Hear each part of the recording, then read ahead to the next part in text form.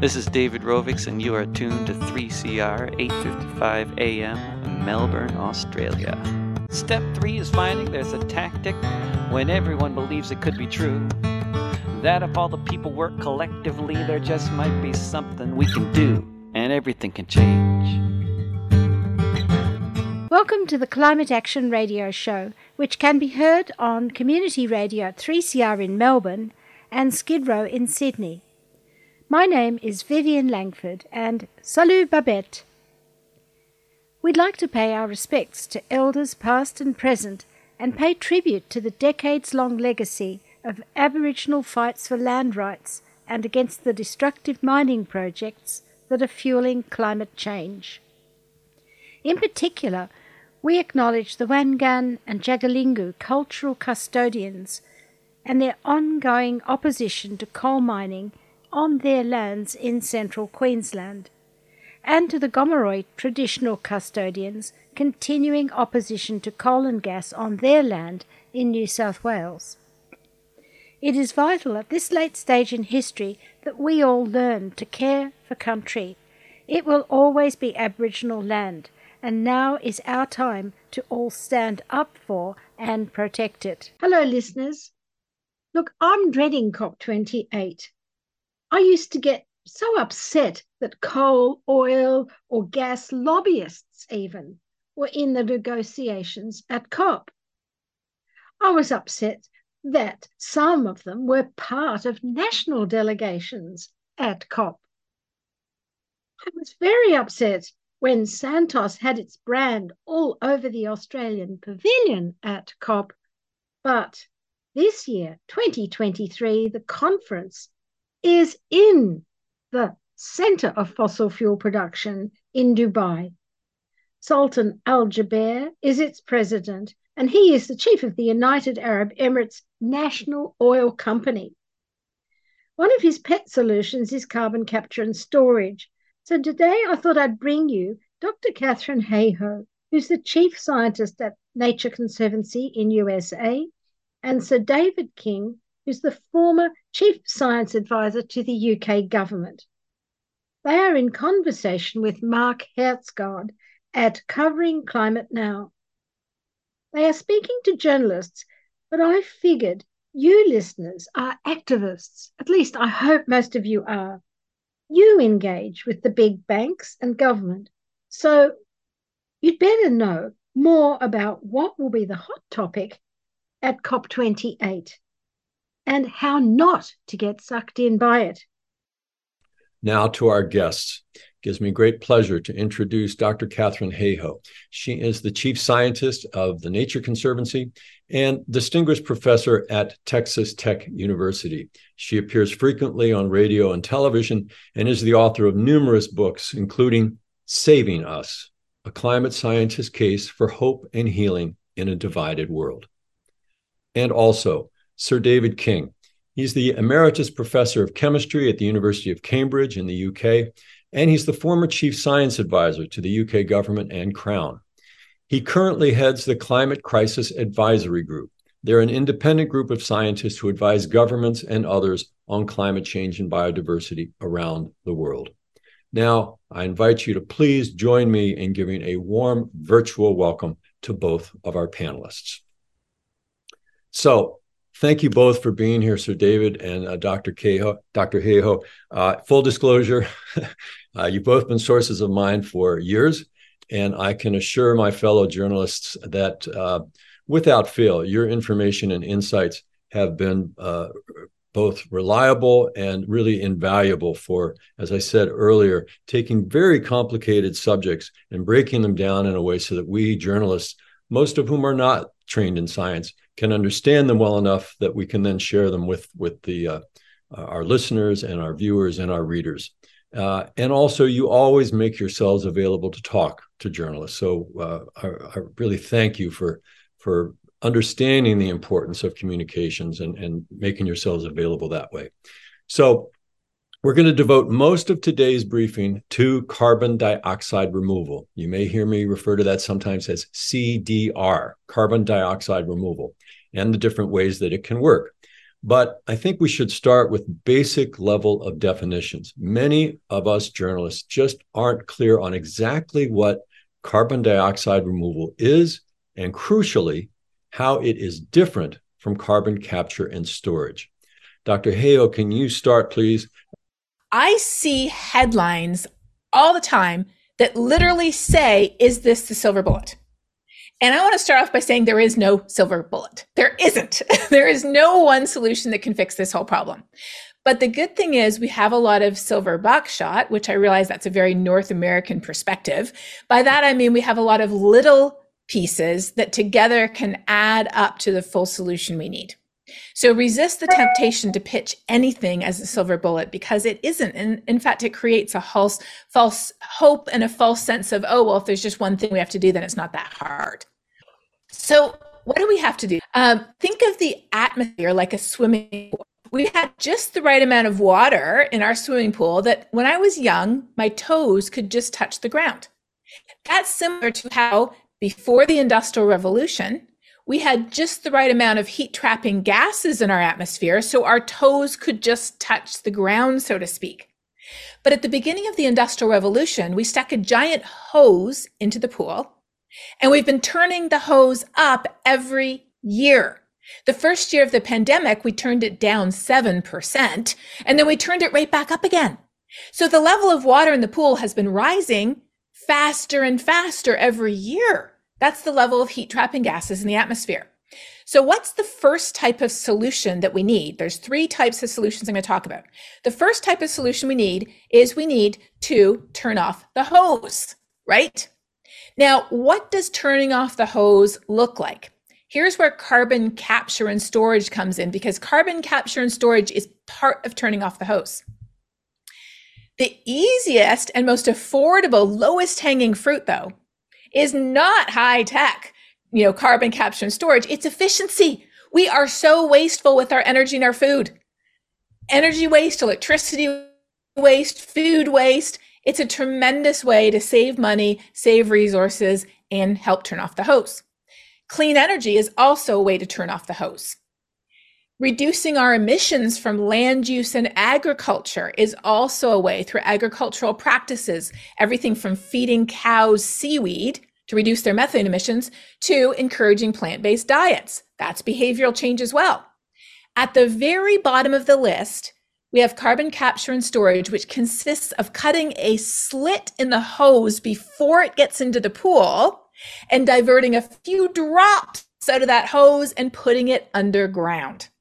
That's carbon capture and storage. In other words, imagine you had a coal-fired power plant, and the carbon from that coal-fired power plant would normally go right out the smokestack into the atmosphere. With carbon capture and storage, you pipe those gases into something that captures the carbon before it goes into the atmosphere. So before it comes out the hose, so to speak. And you take that carbon, you put it somewhere where it will not interact with the atmosphere for thousands, tens of thousands, hundreds of thousands of years, typically underground. So that's where carbon capture and storage comes in. It takes a few drops out of the hose, puts it underground.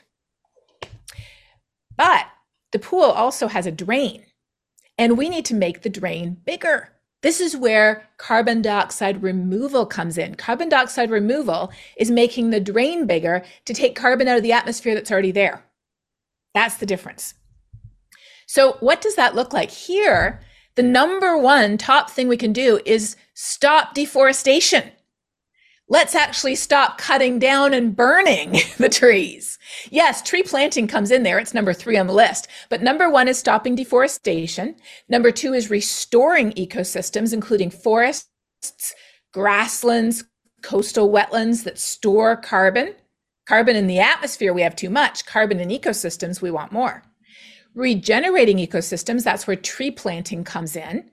Climate smart agriculture offers a way to take carbon out of the atmosphere and put it back into the soil.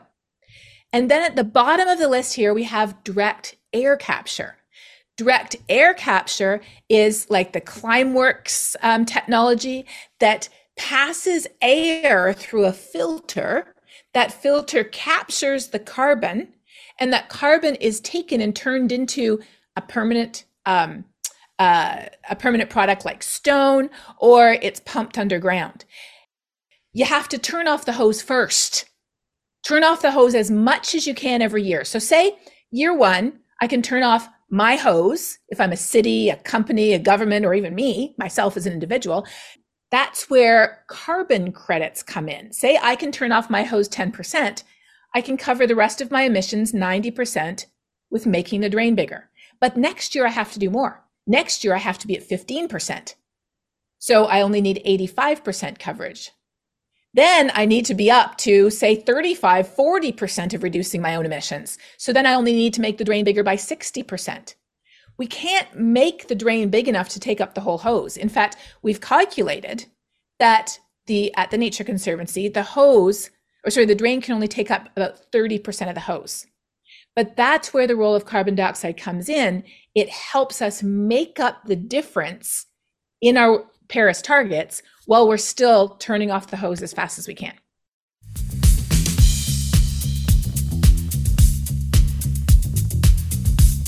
We have a right to be in public space undertaking political activity. That is not something that people should be telling us that we can't do. Multiple actions rolling over months and years and create huge sustained pressure of social change. And what we're seeing around the country right now is increasing repression of protest. Protest works. That's why I think we're seeing it criminalised all over the place. 3CR. Stay tuned, stay radical.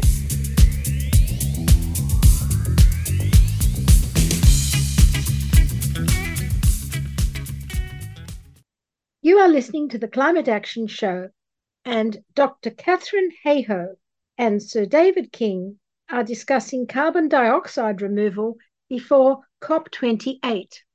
Sir David, I know, having interviewed you for many years, that you were one of the great fighters in international negotiations going back 20 years, that we have to turn off the hose. We have to stop the emissions.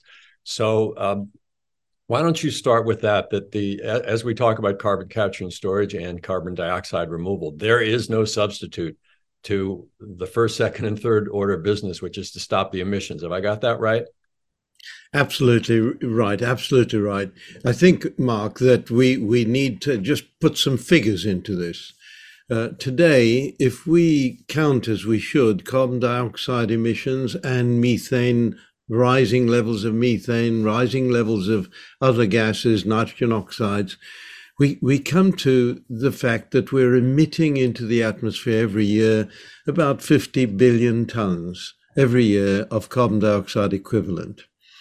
Now, if we continue doing that, and I think that Katharine has given us a wonderful little example with her filled up tub, then of course there is no future for humanity. There is no way we can manage to remove 50 billion tons a year. In other words, this is just an absurd concept that we could remove anything like that amount per year. And so we do have to go beyond this, but in the first instance, reducing emissions of greenhouse gases, carbon dioxide, methane, etc., is essential to provide a future for humanity. Of course, the other aspects of the problem, and I love the way Katharine's gone through all of these processes. You've set the scene beautifully. We need everything, but I'm going to say we need even more than that. So here, let me just try to understand as clearly as we can what we mean by getting to net zero emissions. Really a big challenge just to understand the meaning of that term, which was introduced by my then Prime Minister. I've worked with 4 British Prime Ministers now, and this was Theresa May, who introduced the idea of net zero emissions by 2050 as an objective. Now, for me, I had originally been pushing within government 80% reduction by 2050, if not before. We're very clear about the percentage reduction needed under those terms. I'm now going to say 20% emission continuing is going to be extremely difficult to manage. We must be in excess of 90% reduction if we're going to actually manage the problem we've got. So that just puts into context the importance of reducing emissions. That has to be our major global objective. And I can get into the politics of this, but not right now, because we're just trying to explain concepts. Let me just stay with this, because there's this big question you're asking, and that is to distinguish between carbon dioxide removal and carbon capture and storage. And carbon dioxide removal, and I'm repeating part of what Katharine said, but in different words, carbon dioxide removal could be achieved, for example, by growing more forests. We can remove carbon dioxide from the atmosphere by growing forests, because we know the forests take up carbon dioxide, give out oxygen. We need the oxygen to breathe. This symbiosis between green matter and us living matter is a critical part of our ecosystem, and we need to understand that. So forests, very good. Let's stop deforesting and then actually reforest and even create new forests. That's a good way to go. That captures more carbon dioxide in the form of the wood and in the form of what goes under the ground. Now let's move on from that form of carbon dioxide removal to what happens in the oceans. The oceans are very efficient at removing carbon dioxide. A very high percentage of what we emit doesn't stay in the atmosphere. A good percentage of it goes into the oceans. And this process of going into the oceans is unfortunately acidifying the oceans. But nevertheless, there are several things that can be done to improve the way the oceans take up carbon dioxide. So let me just give you two of those as examples. And my first example is ocean alkalinity enhancement. Now, ocean alkalinity enhancement is underway in Cambridge, it's underway in Cornwall here in the UK. It's very much these techniques in experimental stages. And this depends on using byproducts from industrial processes. And these byproducts are principally calcium and magnesium. And these can then be converted into hydroxides very easily. This doesn't use much energy at all. And if you put those hydroxides into the ocean, you reduce the acidity, but in particular, this then takes up more more carbon dioxide, and it sequesters it at the bottom of the ocean in the form of carbonates, calcium carbonate and magnesium carbonate, essentially insoluble, drop to the bottom of the ocean, and the ocean floor rises. It's taken billions of years for the ocean floor to rise to create the continents, but that's really how it happened.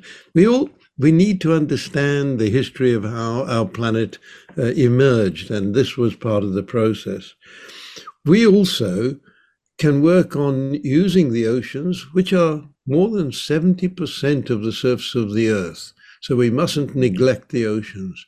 And a project we're looking at is to see if we can recapture the biodiversity of the oceans by imitating the function of the whales. Now, I've got a little story to tell here, and I think it's quite a nice story. And it's a story we've only learnt over the last 10 years. The blue whales are the biggest mammals ever.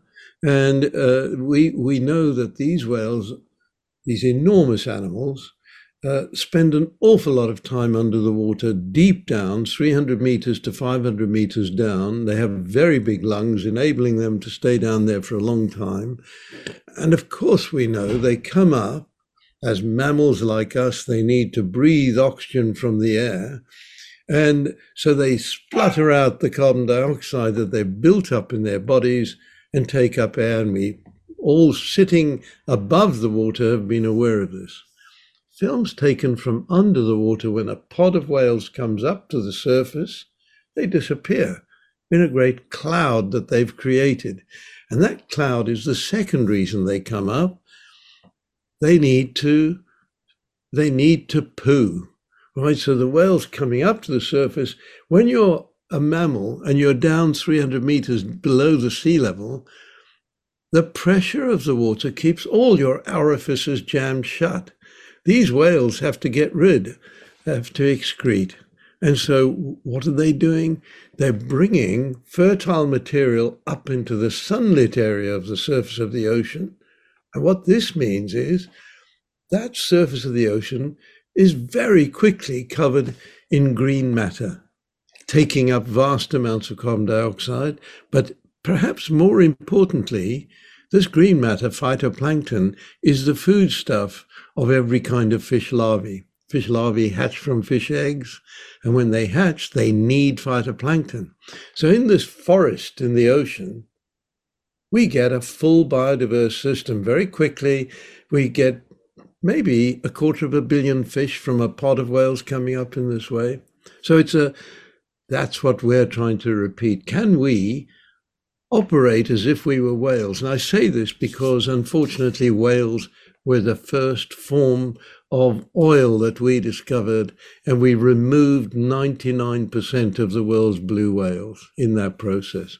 And in that process, we reduced the amount of biomass in the oceans massively. Fish, crustaceans, all benefited from these green forests. So what I'm saying here is we can tackle two things at once, mainly biodiversity in the oceans, but secondly, we can take up carbon dioxide and permanently sequester it again at the bottom of the ocean in this way. So I'm just giving you a couple of examples because I tend to talk in examples in the real world, and therefore I match up to what Katharine is doing in her explanation. The carbon capture and storage process, let me just very quickly say, direct air capture. The total amount of carbon dioxide in the air today is about 420 parts per million. It's a very small amount, but it operates very effectively as a greenhouse gas, keeping us warm. If you want to capture carbon dioxide in tons, and you calculate how much air you have to pump through your capturing device, it's vast. So you have to have enormous pumps, rapidly pumping air through the capture devices. You're burning an awful lot of energy. It's no use telling me, well, we can use renewable energy. You're going to take renewable energy from other functions if you do that. The energy consumption means this is not a justifiable process. So we have to be very careful with how we proceed to capture carbon dioxide. We need to capture it at scale. That means billions of tons per annum to create a manageable future for humanity. That is a necessity. But at the same time, we have to be very careful how we spend our money going forward so that we don't simply waste it. Thank you so much. I think all of my colleagues here are seeing why I say that you two are such great communicators, because you use examples that are very tangible. Let me turn to Dr. Hayhoe now and ask, let me just make sure I've got this correct now, because we've heard both of you. It sounds, and I've heard this said before, that carbon dioxide removal is a scientific imperative, unless you think that we as a civilization can survive at 420 parts per million, which look at what it's already doing around the planet. And over the long term, that will lead to at least 6 meters or 20 feet of sea level rise. Unless you think we can survive that, we have got to figure out a way to draw down, right? To remove carbon from the atmosphere through the various methods that you all have been discussing. Carbon capture and storage, on the other hand, I have heard described as more of a political and economic choice that in some places, in some technologies, may enable continued fossil fuel burning. Now, of course, that is why it is controversial.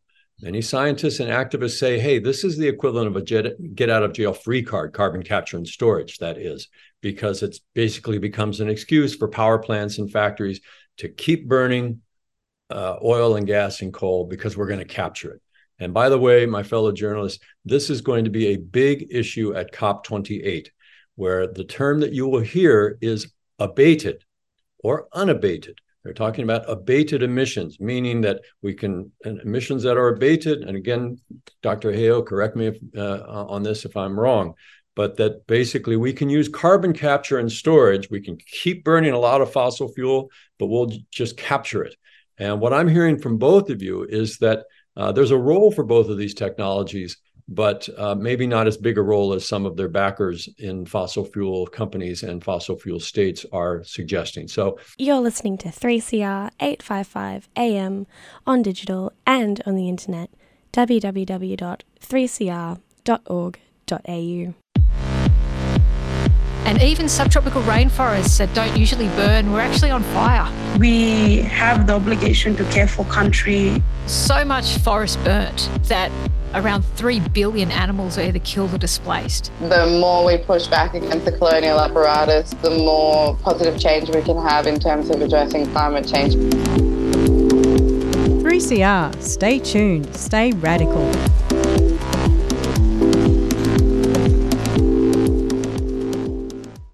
You are listening to the Climate Action Show, and Dr. Katharine Hayhoe and Sir David King are discussing carbon dioxide removal before COP28. Have I got it right about the difference between CDR as a scientific imperative and CCS as an economic and political choice?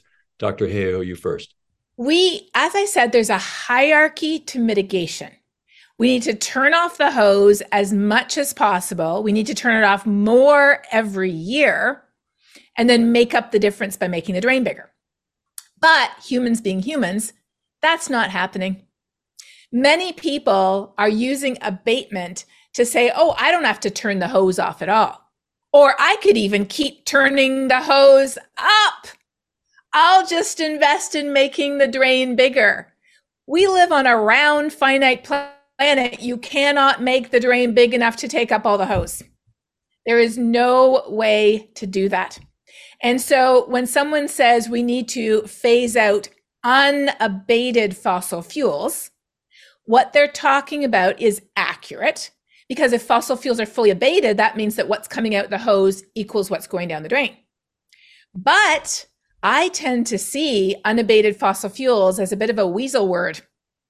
It is allowing people to weasel out of turning the hose off. And there's no way we can do that. The role of carbon capture and storage, making that slit in the hose and taking a few drops out, and the role of making the drain bigger, carbon dioxide removal, is to take care of the last bits of the hose that we can't get rid of otherwise. It's not to take care of the emissions from the electricity sector. That's some of the lowest hanging fruit. It's to take care of the emissions maybe from a few of the industries where we don't have the technology or it's too expensive.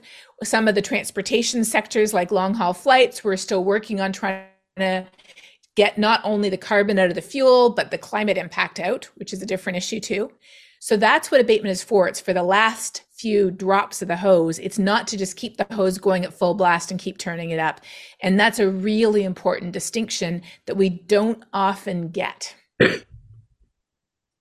Thank you, Dr. Hayhoe. Sir David, you mentioned you've advised 4 British prime ministers. You've been in these conversations. You can imagine what's going on in the negotiations leading up to COP and at COP. And everybody, please look. We'll put this into the chat and probably at the bottom here.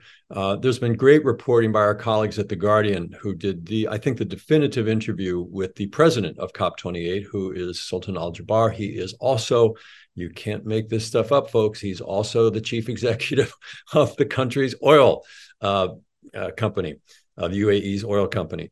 And in her interview with him, he talks repeatedly about abatement and carbon capture and storage, and we're going to keep producing oil and gas going forward because we're going to be able to abate it.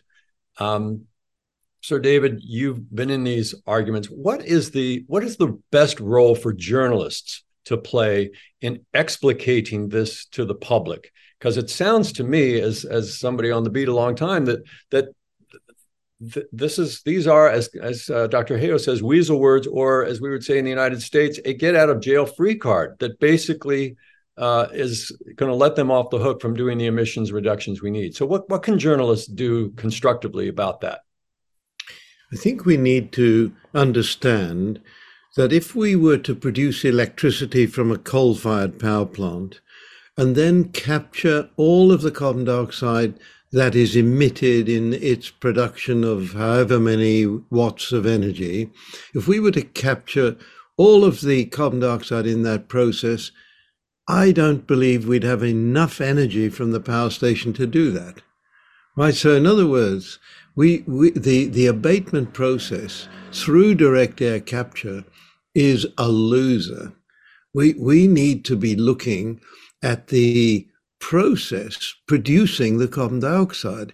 Burning fossil fuels is yesterday's means of producing energy. If you look around the world today, and the IEA, the International Energy Agency report that was published last month, and it is really worth every journalist picking that up, that report shows that amazingly over the last 2 years, 2021, 2022, the uptake of renewable energy around the world was remarkable, 20 to 30% increase in renewable energy around the whole world.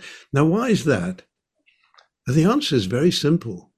Because of the big new market for renewable energy, we have watched over the last 20 years, Britain introduced a policy where every utility had to put a certain percentage of its electricity on the grid from renewables, and that percentage was kept increasing. The prices come down a factor of 50 as the market increased in volume. That's how the market works. And that increase is massive. So it's still going down, the cost of producing electricity from renewables. And I can give you, again, my little story is about offshore wind. I nearly cried when the government said the people of Britain don't want any more wind turbines on the landmass of Britain. So we had to go offshore. That sounds like a much more expensive way to do it. Offshore wind in Britain is now producing the cheapest electricity per kilowatt hour of any other form of new electricity generation. Now, why is that?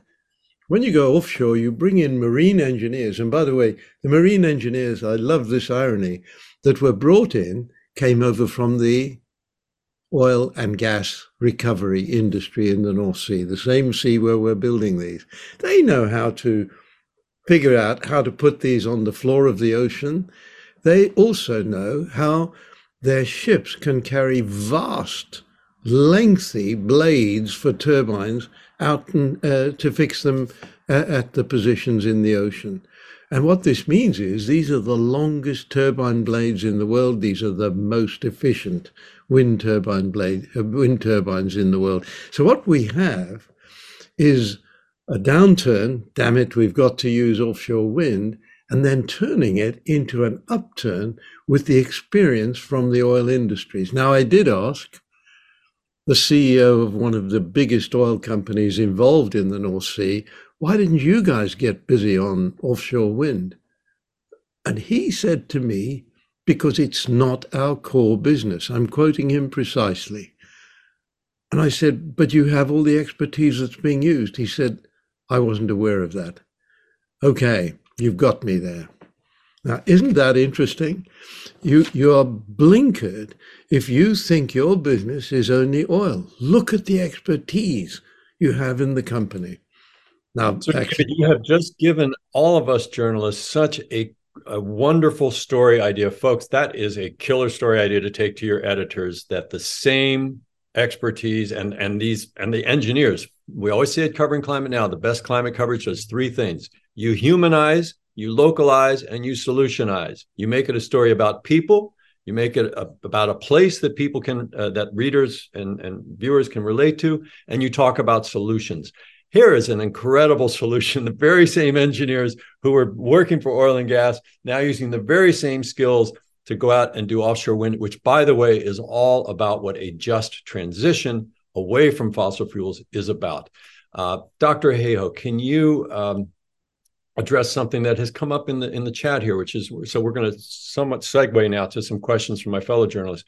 A colleague of ours at the Heinrich Böll Foundation in Germany mentions that a lot of carbon capture and storage currently is being used to basically drill for more oil. They capture the carbon, the CO2, and pump it down to force more oil to the surface. Is that correct? And how should reporters be covering that aspect of the story?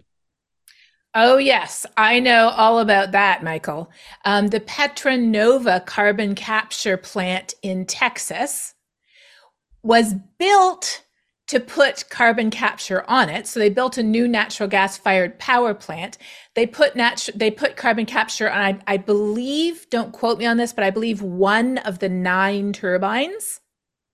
It didn't run all the time because it was just a pilot project. And the carbon they did capture was used to enhance oil and gas recovery, leading to higher carbon emissions. One of our biggest oil and gas companies here in Texas, I think Occidental Petroleum, they just canned a planned carbon capture program. And if the fossil fuel industry really thought that a business model where the majority of their emissions could be taken up through carbon capture was possible, they would have started it 20, 30 years ago. It is too late. There is no way we can get to anywhere near our Paris goals without turning the hose off and making the drain bigger as much as we can. So this is really the tension, is that people are seizing on the drain. They're seizing on carbon removal as an excuse to keep on going business as usual, because a lot of people who control the balance of power and wealth in this world, not a lot of people, period, just the people who have the ability to make the decisions, they have everything to gain from maintaining the status quo. And we already know that, and this relates to some of the other comments in the chat, the 1% richest in the world produce more than double the carbon emissions of the poorest 50%. If you look at a list of the countries that are bearing the brunt of the climate-fueled weather extremes, the way that climate change is causing cyclones, typhoons, and hurricanes to intensify faster, the way that floods are becoming more dangerous and more frequent, how droughts are being enhanced. A brand new study just came out from the World Weather Attribution program yesterday, showing that the current drought in Syria and Iran, which is not a place that has a lot of resilience to drought, is many times worse than it would have been without climate change. So the countries that are bearing the brunt of the impacts are not the countries who've actually caused the problem to begin with. And so when we talk about these solutions, we have to turn off the hose, we have to make the drain bigger, but there's one more solution I didn't talk about. We have to learn how to swim, because our toes don't touch the bottom of the pool anymore. That's adaptation and resilience. And the people who are being forced to do that at warp speed are not the people who have the control over the hose. And that's not fair. Thank you so much for that. I'm going to differ with you only slightly when you say that the 1% have the power to make the decisions. We in journalism think that our role is actually to empower the 99%. So that they can also make decisions, for example, by how you vote, for example, by what products you buy and don't buy. But in order for citizens to do that, they, of course, need proper information. That's our role as journalists. We are paid by our employers, but we work for the public. And what you're hearing today from Dr. Katharine Hayhoe and Sir David King is real ammunition for you to be able to do your jobs.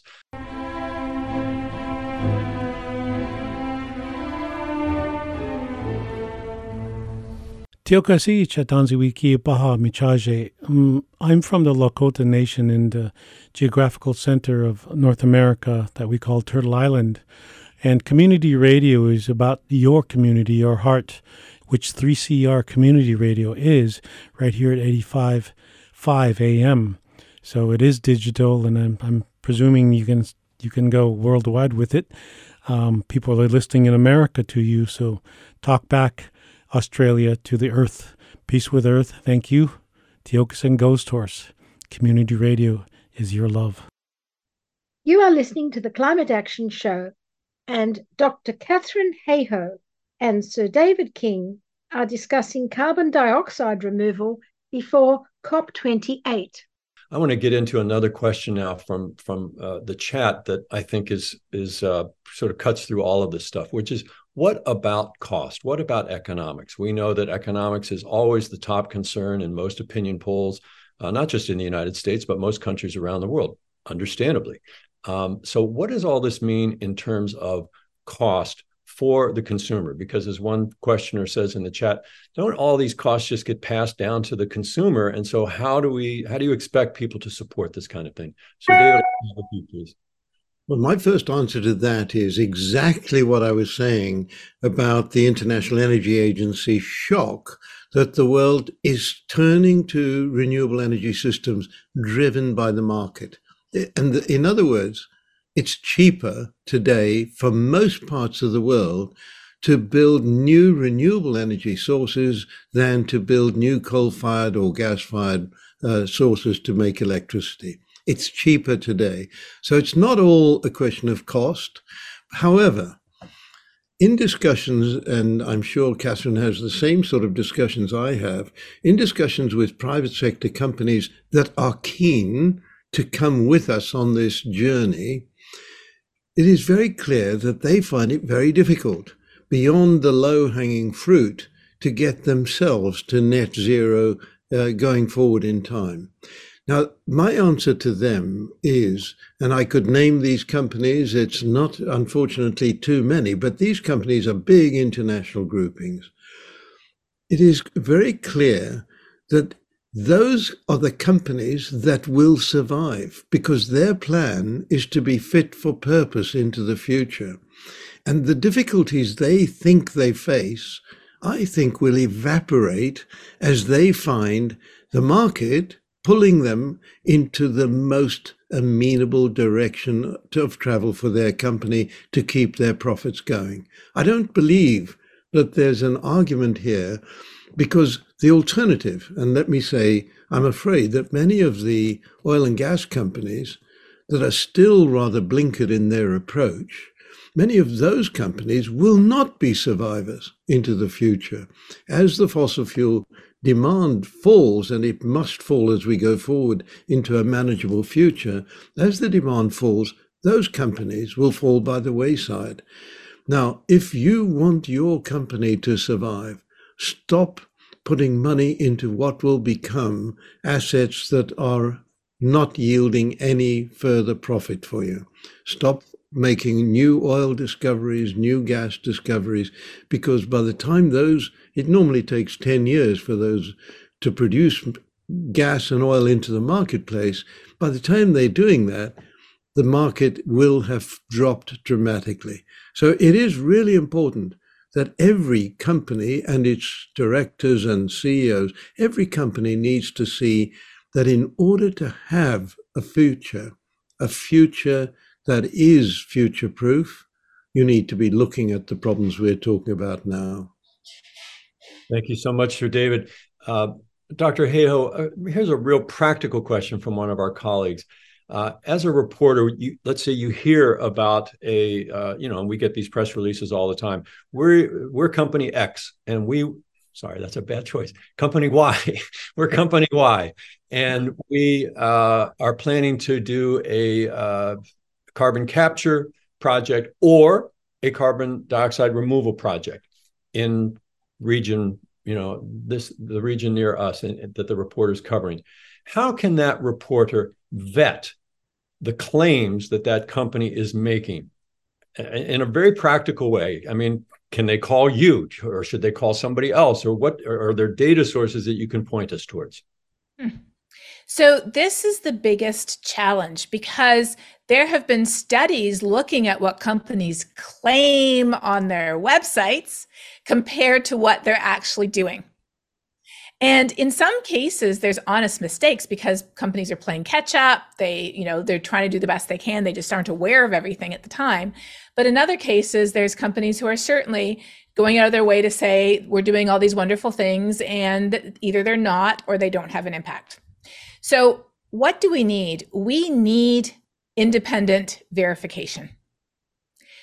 We need to have standards that are not up to each country self-reporting or each company self-reporting, but that are independently verified. And let me give you an example of how this is happening with countries. So until recently, and Sir David has seen this for years, countries self-report their greenhouse gas emissions. And self-reporting means they can say whatever they think. Well, now, finally, just this past year, we have satellites that are monitoring carbon and methane emissions, discovering all kinds of sources of these emissions that were not in the national inventories. So that shows the absolute importance of external verification and external monitoring. And as Den just said in the chat, we need a green watch of independently verified actions. But let me tell you what I look for. So if I'm speaking with a company, or if I'm looking at a company, I want to see concrete plans for them to be advancing how they turn off the hose every year. I don't want a 2050 plan like, oh, we're going to do basically nothing until 2049, then we'll wave a magic wand and somehow achieve our targets. I want to see targets that happen every year. And I want to see a report on whether it was met the year before or not. And if so, why not? And what they're doing to make up on it. I also want to see adherence to external targets like the science-based targets. I want to see connections with external organizations that think about this very thoughtfully and set limits. And what I really, really want to see, and I'm saying this as the chief scientist of the Nature Conservancy, is I want to see independent third-party verification of carbon credits. Because as we've just discussed, we can make the drain bigger. We are already making the drain bigger. We can't achieve our Paris targets without making the drain bigger. But what happened when people realized that by preventing deforestation, restoring ecosystems, and planting trees, you could take carbon out of the atmosphere, a lot of people jumped in very enthusiastically with plans that weren't fully baked. Some people jumped in with cold, calculated greenwashing. This is just an opportunity to make more money. Some companies said, oh, we don't have to turn off the hose at all. We'll just buy these cheap credits. The cheaper, the better, which means the less chance they're actually taking the carbon out of the atmosphere is more likely. And because of that, the whole idea of making the drain bigger through investing in nature has gotten a very bad reputation because of the bad actors. But studies have shown that most companies that invest in making the drain bigger through the voluntary carbon market are actually turning off their hose more aggressively than companies who aren't. So this is where journalism is so important. It's easy to write the hit piece, and the hit pieces should be written exposing the bad actors. But what I don't see being written, except by scientists, are the more nuanced pieces saying, look, this is an important climate solution. It has to be done right. It's easy to write about how it's being done wrong, and we need to know that, but let's write about the way it's being done right and how investing in nature, often the resources come from the carbon credits, the funding comes from the carbon credits in the voluntary carbon market. But guess what? They also invest in biodiversity. They also can, if done properly in conjunction with local communities and allowing those local communities to take the lead, those funds can be used for education, for water, for addressing poverty and hunger and development issues. They're tremendous resources for many parts of the world that have no other resource other than their carbon and their biodiversity if they're done right. And we need to hear about the success stories as well as about how they're being done wrong and how they shouldn't ever be done that way.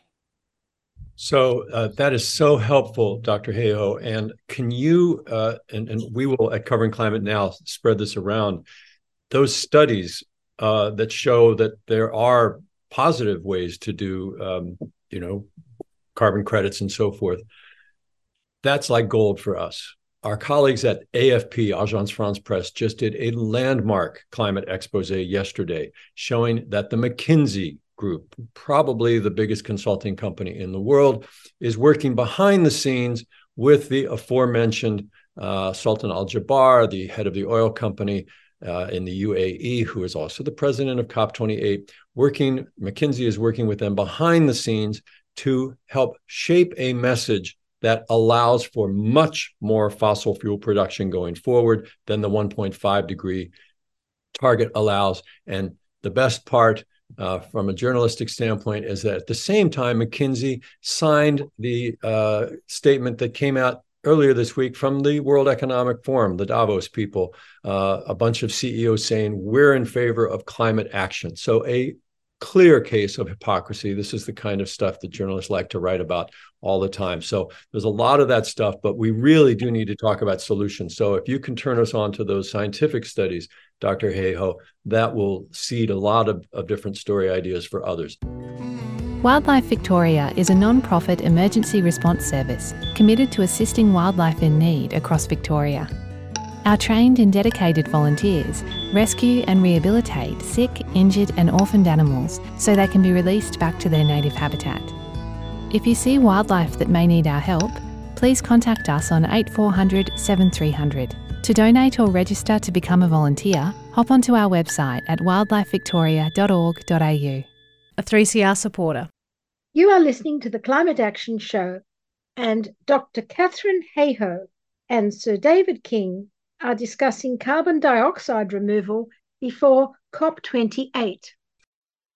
Sir David, I'd like to ask you to, again, we're going to turn back to COP28. We've only got a couple of minutes left here. These concepts of net zero and offsets and abatement, these are the weasel words that the status quo, the fossil fuel status quo, is going to use at COP28 to try and basically perpetuate business as usual. Is that too harsh of a judgment? And assuming that it's not, can you talk about, again, practically what can journalists do, whether they're on the ground there at COP28 directly and can walk up to government ministers and question them, or if they're covering it remotely, what is the constructive role that journalists can play in basically taking out the fog of all this so that the average person who's trying to follow the news around the world can be empowered as a citizen? What I would like to see is an investigation into the power of the fossil fuel lobby. And I'm afraid with the UAE holding COP there and putting this person in as the president, I've met him. Al-Jaber is a very nice man to have a chat with in a pub. He's really a lovely guy. But how can he wear these two hats pulling in such different directions? And the next meeting is going to be in Saudi Arabia. So are we seeing an ultimate capture by the fossil fuel lobby of the COP process? Now, I have a feeling that this is too blatant. I think it's going to bite back at them. If the media can pick up on this and understand, the fossil fuel lobby has been extraordinarily strong. Back in 1992, when we had the first meeting, it was in Rio, in this whole series of COP meetings, the fossil fuel lobby was spending up to billions of dollars, and that lobby had all of the major 5 oil companies involved. Now, several of them withdrew from that lobby, but what we still have is a vast sum of money going into that lobby system. It begins in the United States, where lobbies are very, very powerful, guns, etc. We all know about the lobbies. But we need to expose what appears to me to be happening. I don't think that the power of these lobbies can be underestimated. For example, when I was working with Tony Blair, we had a meeting in Scotland of the G8 group. It was then G8 and not G7. And Tony Blair agreed with me that we should focus on climate change. So we just had one item on the agenda, climate change. And we invited to that meeting, because we could, as we were in the presidency, we invited China and India and Brazil and Mexico. We invited heads of other governments to join in a proper discussion about climate change and how action should be proceeded with. And Blair at this time was taking a global leadership role, and he was also working very closely with the American president. Post 9/11, Blair had been working very, very closely with him in the Middle East and in other issues. What happened was that the Sherpas are the people who write the program and even write the final document before the heads of governments even meet. Of course, it can be changed, but it helps the heads of governments to have the Sherpas document ahead of them. And the Sherpas have to negotiate with each other. And the American Sherpa effectively said, I want the 7 of you to produce a document together, and then we'll go through it and produce a final document. That final document had literally red lines through anything that meant real action. And I'm not joking, red lines through everything that meant real action. And of course, we were more than disappointed, but there was nothing we could do about it. Now, I'm going to suggest that the American president was favoring the oil lobby group back in the United States. Many of us are fully aware of the fact that Saudi Arabia, UAE, these are oil-based countries. But we need also to recognize that the United States has always been a fossil fuel-based economy. Now, so was Britain, but we're not burning coal any longer to produce electricity. We all started the Industrial Revolution here, and we started it off the back of coal. But as we move forward now, we're not using it. We have reduced our emissions by 48% compared with 1990. We can do these things without our economy suffering. Our economy suffers for other reasons today. But I think the important message to get across is there's a very powerful lobby at work here. Please, can you do something to make sure that the world knows about this? I do not believe the idea that we can continue to burn fossil fuels and because we're going to capture it has any sense in it whatsoever. The recent report published by Jim Hansen, the climate scientist from the United States, with 17 co-authors drawn from China, from India, drawn from around the world. It's a remarkable report. He puts a number on what it would cost. And that number is up in the many trillions of dollars. We're heading towards the whole GDP of the world. It's not possible to do this. We have often said at the Covering Climate Now that the story about climate change is not a science. It's fundamentally a science story, but we have to talk about the politics and the economics. And that means looking at the very powerful institutions who do not want to make this change. I'm going to give a final word to Dr. Katharine Hayhoe on this, who has been fighting, who has been sending the same message. And again, if you can just offer any further thoughts of how journalists can do the best possible job at COP28 and beyond. Most people are already worried about this, but only a small fraction are activated because they don't know what to do. The majority of our journalism over the past 30 years about climate change has focused on the very real risks, but that's only half the story. The other half of the story is what every single one of us has the ability to do, which is using our voice where we live, where we work, whatever organizations we're part of, to help catalyze change. So when you tell stories, like Mark said, and I loved it so much I wrote it down, humanize, localize, and solutionize. Yes, telling the story about the risks, telling the story about the solutions that didn't do what they were promised to do, telling the story about all the climate laggards or the people who are putting their foot on the gas when they should be stepping on the brake. Those stories need to be told. They're important stories. And frankly, at this point, they are easier stories to tell. The harder stories to tell are the other side, which is, where are things working? Where are they going well? Where are those glimmers of hope? They exist. They're out there. And that's what we need to get ourselves rolling faster at this point in time. Thank you very much to our guests, Dr. Katharine Hayhoe and Sir David King, who were in conversation with journalist Mark Hertsgaard. And thank you to Covering Climate Now for permission to broadcast this interesting discussion ahead of COP28. And COP28 starts this week. My name is Vivien Langford. Goodbye and good luck. This is coal. Don't be afraid. Don't be scared. It's coal. It's coal. It's coal. Tune in every Monday at 5 p.m. to hear the Climate Action Radio Show. Please become a subscriber member today Call the station on 03 9419 8377 or sign up online at 3cr.org.au/subscribe.